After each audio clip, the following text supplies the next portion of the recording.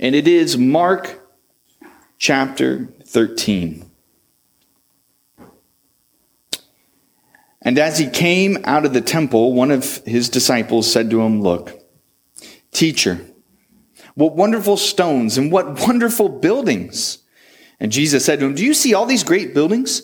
There will not be one left here, stone upon another, that will not be thrown down." And as he sat on the Mount of Olives opposite the temple, Peter and James and John and Andrew asked him privately, "Tell us, when will these things be? And what will be the sign when all these things are about to be accomplished?" And Jesus began to say to them, "See that no one leads you astray. Many will come in my name, saying, 'I am he,' and they will lead many astray. And when you hear of wars and rumors of wars, do not be alarmed. This must take place, but the end is not yet. For nation will rise against nation, and kingdom against kingdom.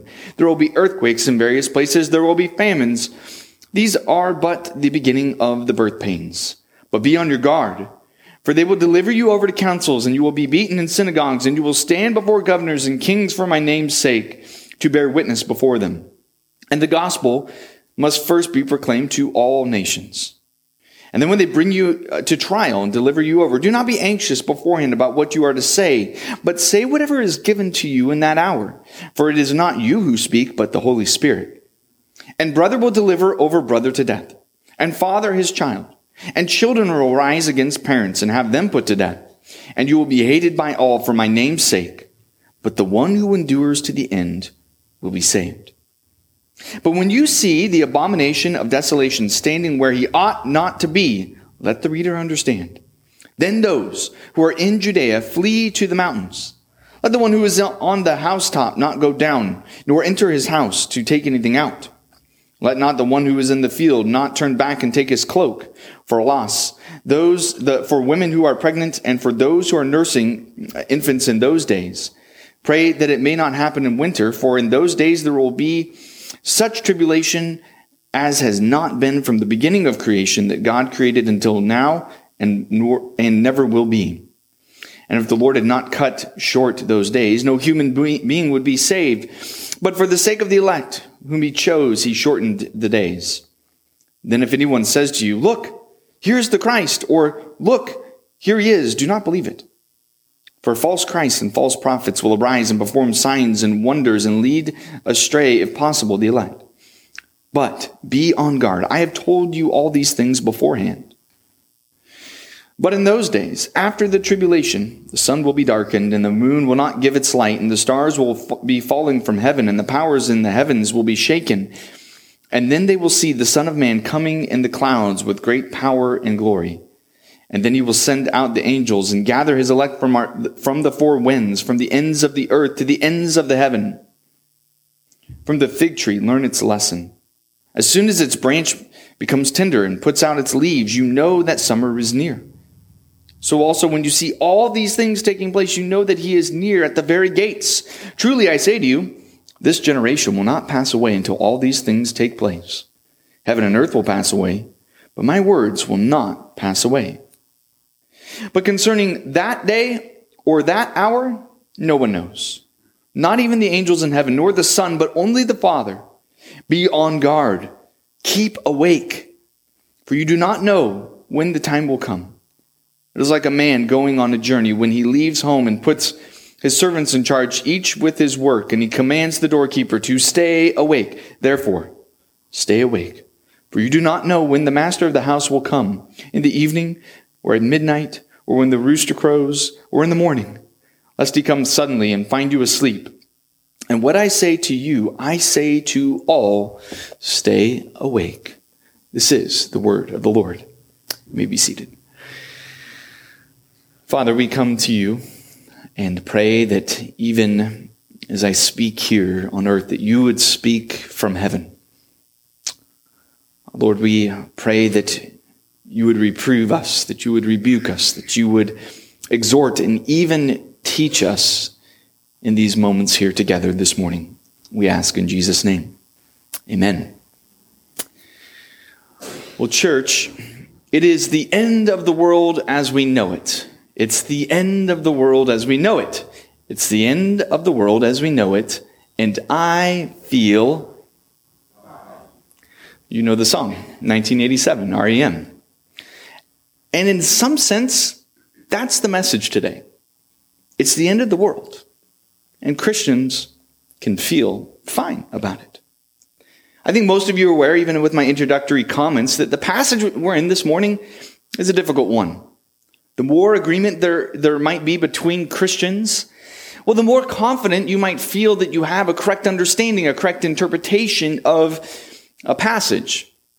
And then when you find that the more that not only Christians, but the scholars and the theologians disagree on a passage, or even as I've noticed the commentaries, you'll find there's so much for each chapter, but then you get to one chapter and all of a sudden the length doubles. More explanation is needed. More commentators disagree. Then the less sure you might be that the interpretation you have or the handle that you have on a certain passage is the correct one. And as you will see here in Mark 13, its parallel is found in Matthew 24 and 25 and Luke 21. This section is one where so many disagree. There's so much unassurity about it. And even as I was reading up again on this, seeing in what is now, it's called the Olivet Discourse, where Jesus and the disciples have left the temple structure. They're up a few hundred feet up on the Mount of Olives, and they're looking down across the way at the temple structure. And even reading up again on it, seeing just how much disagreement there is in this. It's interesting. But I want to show you a picture here real quick of the temple structure. This may be a little bit difficult to see, but from a distance, this might be kind of what they are looking upon, but they would be a little bit further to the east here, looking this direction at the temple. You could see why they are enamored by this massive structure, the huge walls, and then the inner court there where the main temple is. And you have to ask yourself, okay, why is it then that this passage is so difficult to interpret? Well, it really has to do with the timing of the events that occur. Let me explain. Perhaps before you were preparing for a trip, you were looking to go on a flight, and you gathered up all of your clothes and you got out the suitcase. And so you unfold the lid of the suitcase and you're thinking, you know what? Who wants to check luggage? Your luggage will end up in Zimbabwe when you're headed to Texas or somewhere. And you really just want to go with carry-on. And so you start stuffing all the clothes in, but you also have your toiletries and you also have gifts for family or friends. And so you're cramming them all in the suitcase, and you bring the lid over and you start zipping, and it becomes very clear this is not going to work. So you think, well, I have a longer suitcase. Maybe I'll grab that one and see how that one does. And so you're not realizing that, well, sure, it's longer, but it's also a little bit shorter. And so you pull all the clothes out and you're shoving them in the second suitcase, and you get them all crammed in, and you think, aha, and you bring the lid and you realize, this isn't going to work either. So what do? You realize at some point you just need to split up your clothes, and you probably need to check one and do carry on with the other. You need to take 2 suitcases. I think similarly here in Mark, some want to take this entire chapter, and what they might want to do is cram it all in the past. They want to put all these verses and make them all fit in the past. And yet when we do this, it creates an issue. For example, when we read earlier that Jesus is speaking of a time when he will return to earth in verse 26. So if you take all these verses and put them in the past, you get into trouble. And then still others seeing, there's some of these verses here that are very clearly in the future. And so they say, let's take all these verses and put them in the suitcase of the future. And they cram them in. And that won't work quite easily either, because Jesus says that this generation there listening in would be alive to see these things happening. And this is a detailed argument, but whenever you have that demonstrative this and generation, in the book of Mark and many other places, it's always in reference literally to the people, the disciples listening right there.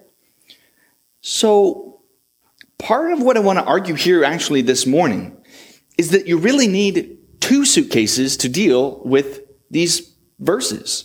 If you shove them all in the past, you get into trouble. If you shove them all off into the future, you get into trouble too. It is better to see that some of these verses having been fulfilled in the past, while also seeing that some of these verses are actually being fulfilled this moment today. And some of these verses seem very clearly to be yet fulfilled. But no matter how you parse out this chapter, we ought to remain humble. For it is very possible to be convinced of a view only to realize later that you were wrong. To be honest, even as I was restudying this chapter this week, it seems that every position has some weakness to it. So if you feel like you have a very strong handle on it and they all need to fit in this category, that category, it's probably the case that you just haven't read enough of the opposing views. So no one ought to pridefully think that they've arrived at a perfect understanding of this chapter, but that does not prohibit us from truly getting what needs to be pulled out of this. What kicks off this chapter, as we saw the picture earlier, is the disciples are oohing and awing over the temple. It would have been fantastic to be there. This temple was rebuilt under Zerubbabel in 516 BC. And then when Herod the Great came onto the scene, he doubled the size of the temple structure. There was an attempt, the idea was to build up this temple. Now think about this in their day. 16 stories high. The stones were so large, they were over 1 million pounds. One stone has been measured to be over 40 feet long and 11 feet high. It is amazing the fact that they got these stones into place to begin with the technology they had at hand. And the reason the disciples are oohing and awing when they come upon this scene to see the temple is probably due to the fact that they rarely made it down there to see the grandeur of it all.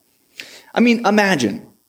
I think you could imagine this. Imagine somebody here up on the mountain who's not left maybe rhododendron in the last 30 or 40 years.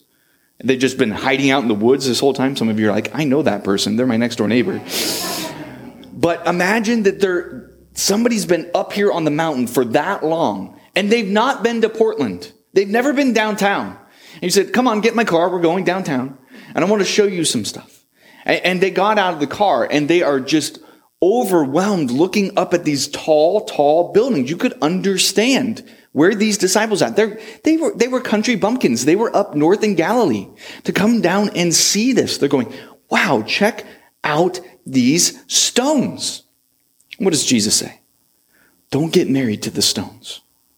Don't get married to this. This whole structure, it's all going to come crumbling down.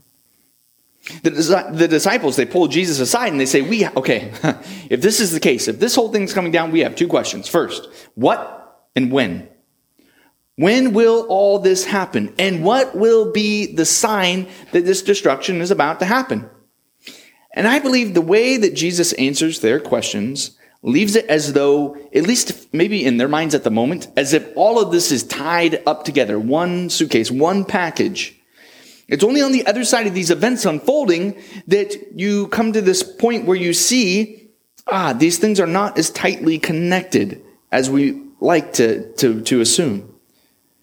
Just as the Old Testament prophets, when they looked at a mountain of prophecy, when they were looking at something, they said, we're only seeing one. So they predicted something, but they didn't see, even as they were prophesying, they were not aware that oftentimes they were not prophesying about the mountain event to occur, that there was a mountain range, that there were several things to be fulfilled over time.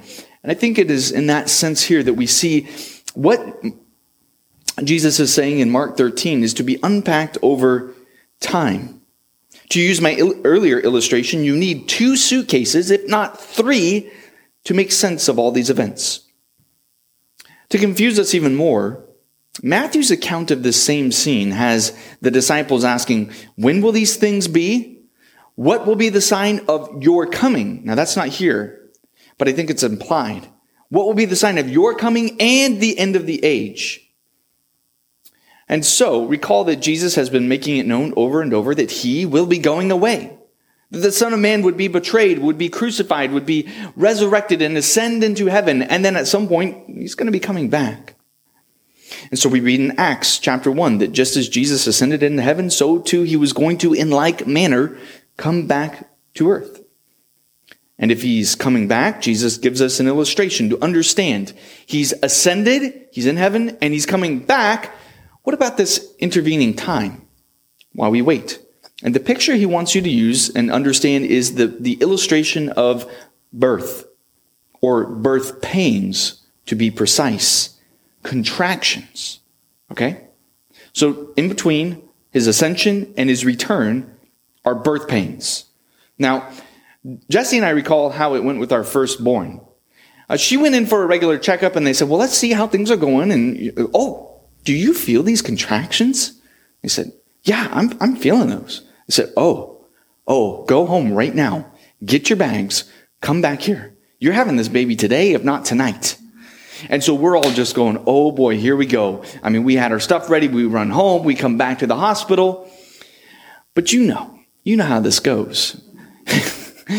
You come back and you're waiting and more contractions. And then eventually, it's probably not today. And at this point, I'm thinking, you know what?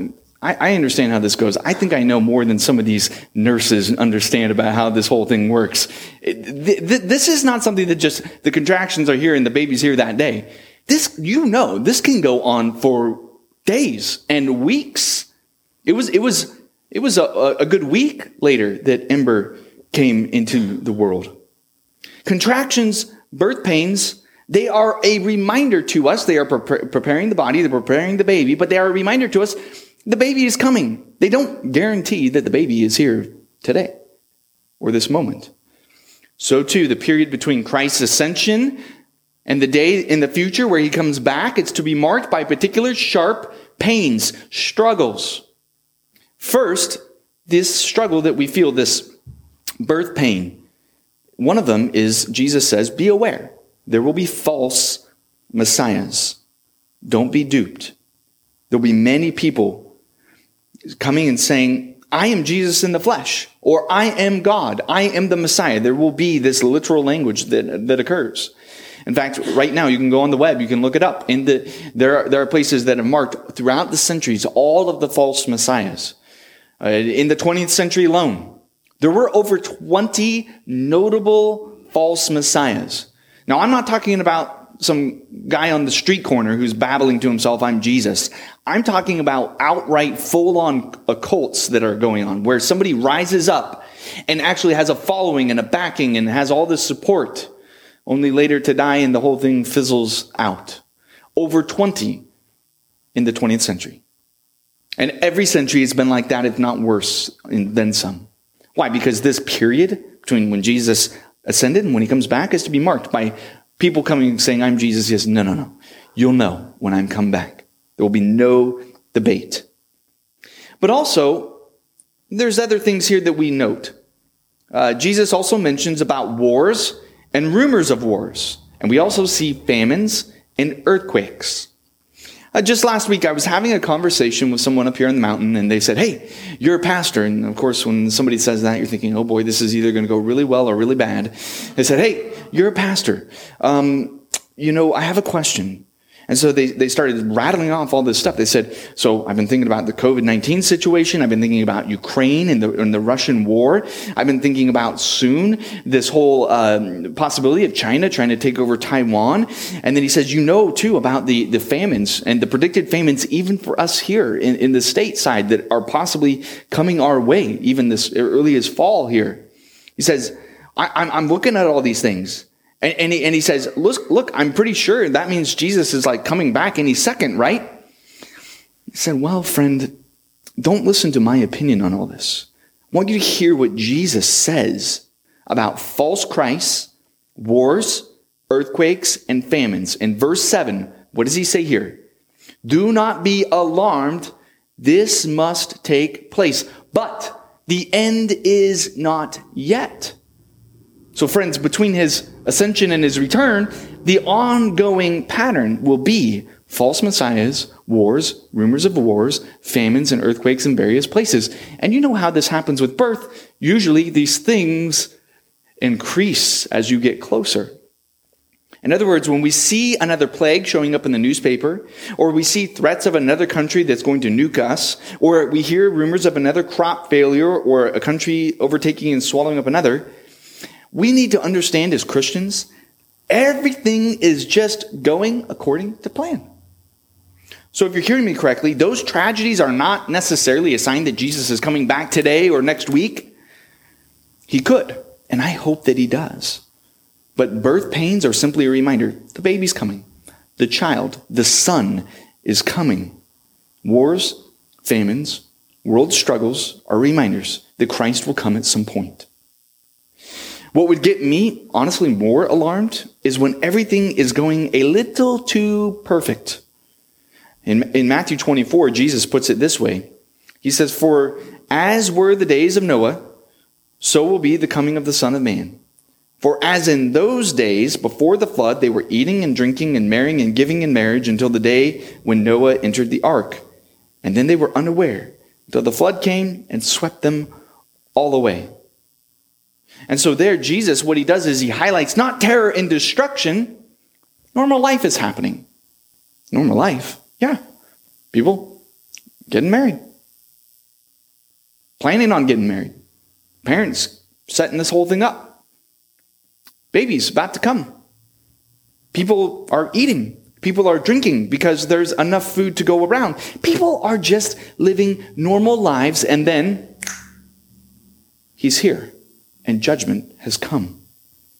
Meanwhile, this intervening time is marked by persecution on the church. Look at verse 9 where he says, "Be on guard." What is marked and what will continue to mark this age for the church is persecution. Friends, they will someday deliver us up to the court. You will be hated by family members and they will betray you. It leaves us wondering if that day should come for us. And increasingly it's looking like it is the case. What do? We do exactly as Jesus tells us right here. Be on guard. So we're aware this is normal. This is the normal pattern. This is what we expect.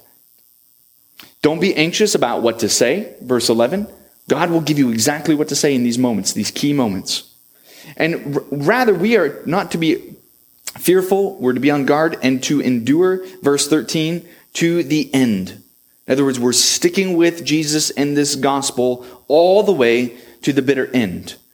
When the pressure comes on us as the church, we cannot capitulate and say, we don't like how this feels. We're going to turn to the world's ways so we can avoid this.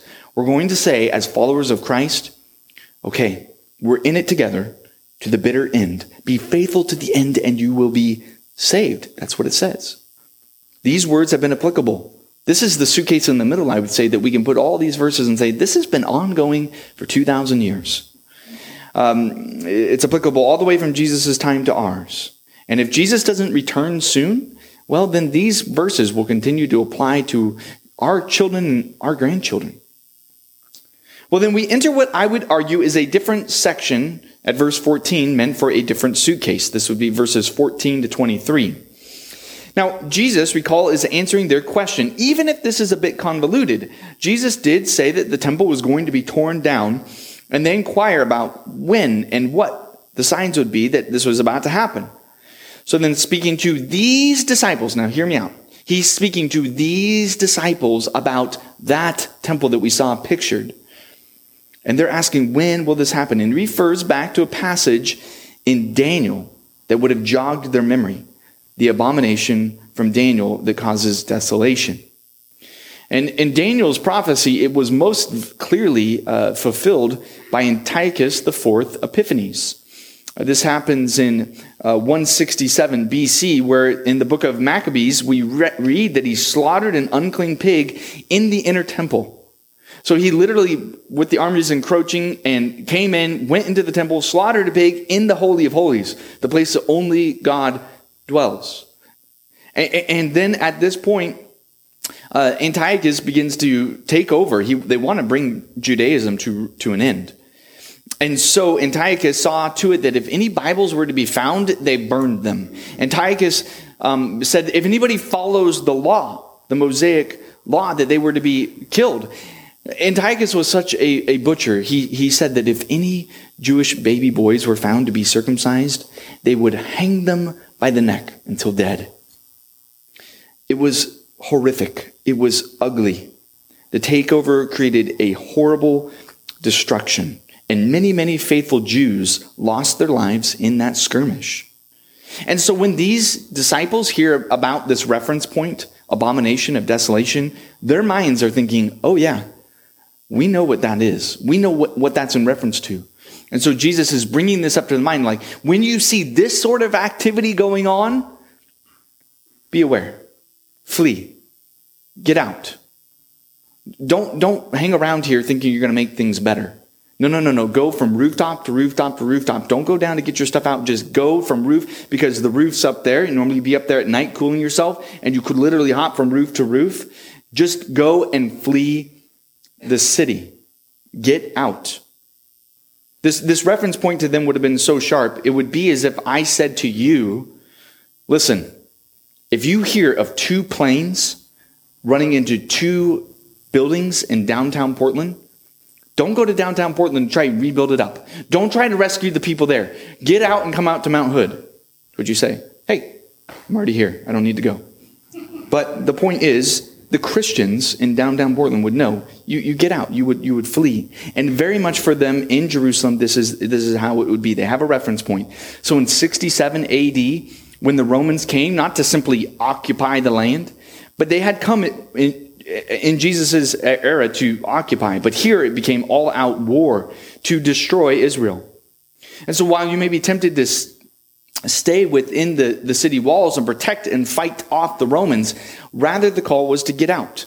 Because the Romans, when they showed up, they built a wall around the wall of Jerusalem. And they began to besiege the city. Everyone who remained there was killed.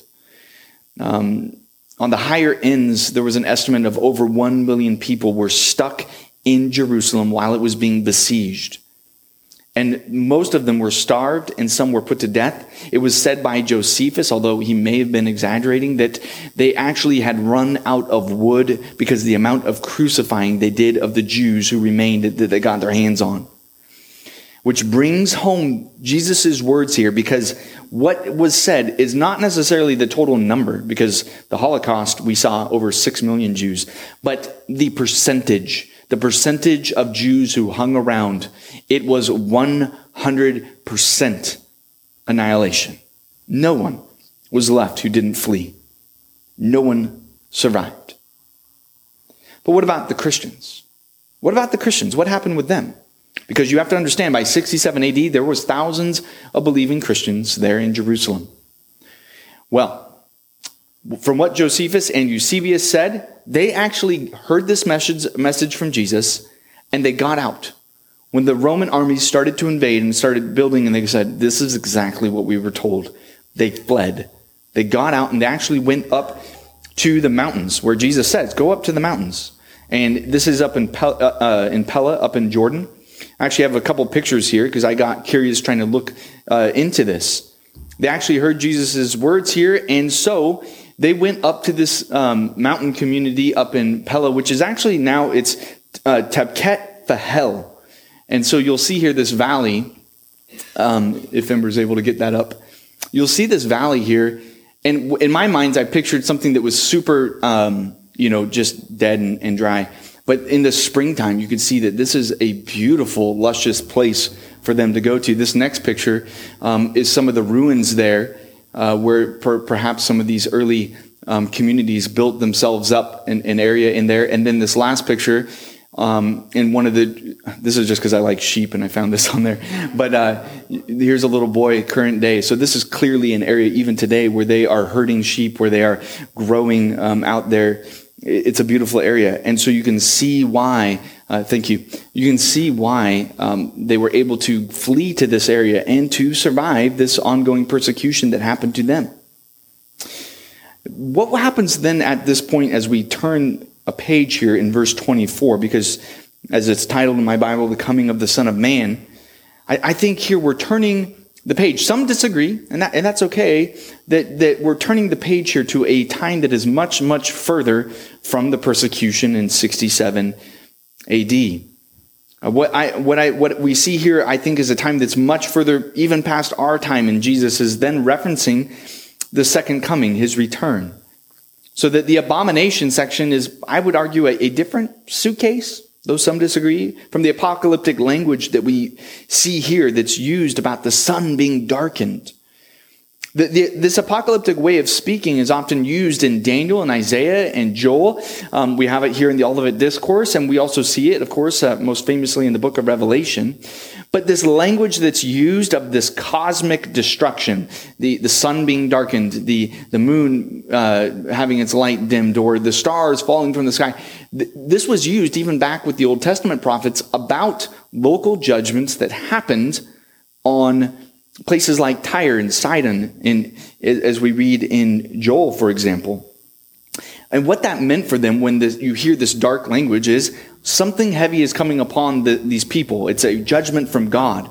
And so even Tyre and Sidon, they faced these judgments and were destroyed.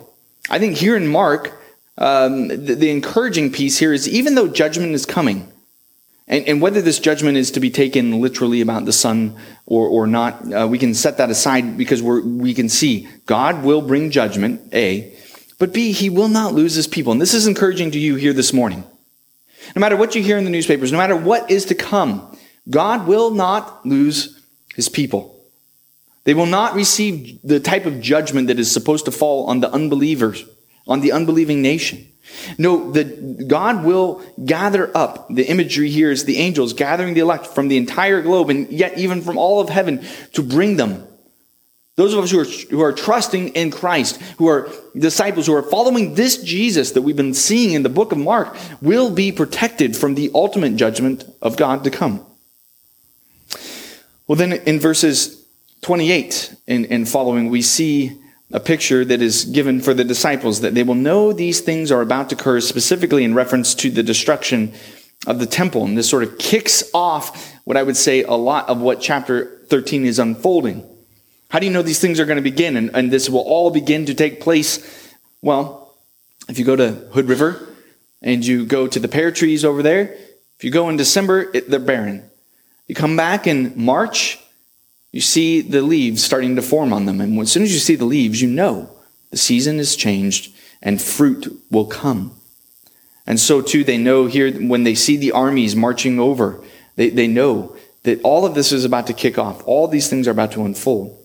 I see it making the best sense then of that phrase, that this generation will not pass away until these things have taken place. And that phrase can be rather troubling if we push it to its extreme, if we shove it all of this back into the past. But even then we can see so much in one sense of this has happened. For example, the false teachers did come proclaiming to be Christ. Birth pains of war and famine did occur and are occurring. The abomination that causes desolation did occur. And in one sense, we can agree that Christ did actually come back in judgment on Jerusalem and the temple structure. But further, even judgment came for Rome later as Rome collapsed. But just as surely, we have to say Jesus has not come back in the sense that he's come finally, fully to consummate or wrap up all of history. This is why the command for us to be on guard, to keep awake, is there. It seems in verse 32, Jesus is returning to the subject of his return, and therefore the need to be watchful. And I want to pick up again at 32 through 34, where he says, "But concerning that day or that hour, no one knows, not even the angels in heaven, nor the Son, but only the Father. Be on guard. Keep awake, for you do not know when the time will come.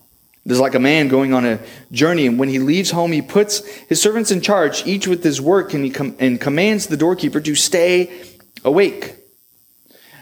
So Christians, I want you to hear this, that there are two pitfalls with this whole chapter that we could do. Number one, Christians could make the error of trying to read every newspaper headline as a sign that Jesus is coming back today. To say, we don't really need to worry about any of this. We don't need to get to work. Jesus is coming back any second, so we don't need to. But we see in here the call, get to work, to work. We don't know when he'll return, so work unto the Lord. But on the other side, there's the error of cynicism that can fall even on Christians, an attitude that I was wrestling with in my own self as I was preparing this. I was challenged by it, just going, Lord, root this out of me. An attitude of kind of saying, well, he's probably not coming back in my lifetime. Maybe he will, but probably not. So it creates an attitude of yawning and just sort of saying, why bother even getting excited? It is what it is. But friends, I think that misses the point, the very heart of this passage. Be on guard. Keep awake. Why? Because you don't know. You and I do not know when the Master will return. You don't know when Jesus will come back. Just when you let your guard down, that may be the moment that he comes. So be ready. So you ask, okay, how do I be ready? By reading Jesus' words here. He puts his servants in charge, each with his own work. There's work to be done as disciples, as followers of Christ. First, we can say, as we've seen in the book of Mark, by believing in Christ, believing his words. That is work. By responding to a life of discipleship. This is a task for us. This entire book tells us how to be ready, to repent, to believe the good news of Jesus, dead, buried, resurrected for you, for your sin. To become baptized, to serve your loving King, to live a life contrary to the world. Rather than a life filled with hate, selfishness, and sinful pleasure, live a life of joy and happiness and selflessness, love for Christ and love for others, even as we saw was central last week. Live your life in such a way that you could actually say and mean it, Jesus, I want you to come back today. I desire that you return, and mean it. Recall how I opened up my sermon? It's the end of the world as we know it, and I feel fine. How can we feel fine? This whole section opened up. They come out, they're walking up out from the temple, they get up on the Mount of Olives, they're looking down at the temple structure, and they're saying to Jesus, Jesus, check out these stones. We can be tempted, along with the disciples, to say, check out these stones. And Jesus says, don't look to these stones. These buildings, don't look to these buildings. Jesus Christ says, look for me. Look for my return. Jesus Christ will not deceive us. He will save us. His very name means Savior. So therefore, our hope and our pride, while we might want to place them in our structures of faith, our heroes, our pastors, our theological structures, our end times theology, our jobs, our families, our status, our preparation for the future. And Jesus says all these things are coming down. All these things will come tumbling down. We must be a people who continue to cry, not look to these stones, but look to the stone, our Savior. Peter says in Acts chapter 4, this Jesus is the stone that was rejected by you, the builders, which has become the cornerstone. And there is salvation in no one else, for there is no other name under heaven given among men by which we must be saved. Don't look to the temple, friends, but look to the greater temple. The one who reveals the Father to us, Jesus Christ, the one who said, destroy this temple and I will raise it up in 3 days. That's the temple you want to keep your eyes on. If we look to Jesus, we will find an anchor of hope that will carry us through all the trials and tribulation, all the persecution that may come on us. If we keep our eyes on Christ, we will have a stone to stand upon. If we're looking to our idols of our hearts, we will not find one stone left upon another, because Jesus' work in the Christian life is to tear that down so that you only have Christ left. We're not pessimists. I think Christians are the only people who can say and really truly mean it.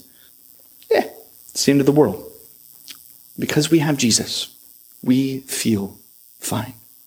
Would you pray with me? Father, we ask that you would send your Son.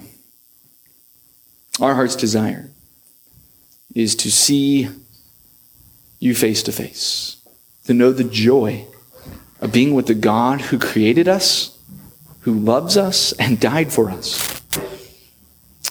And Lord, if there is an attitude in our heart that misses that clings to other things of the world, that even hopes in this building here, these logs, root that out of us so that we would truly hope in the true stone, the chief cornerstone.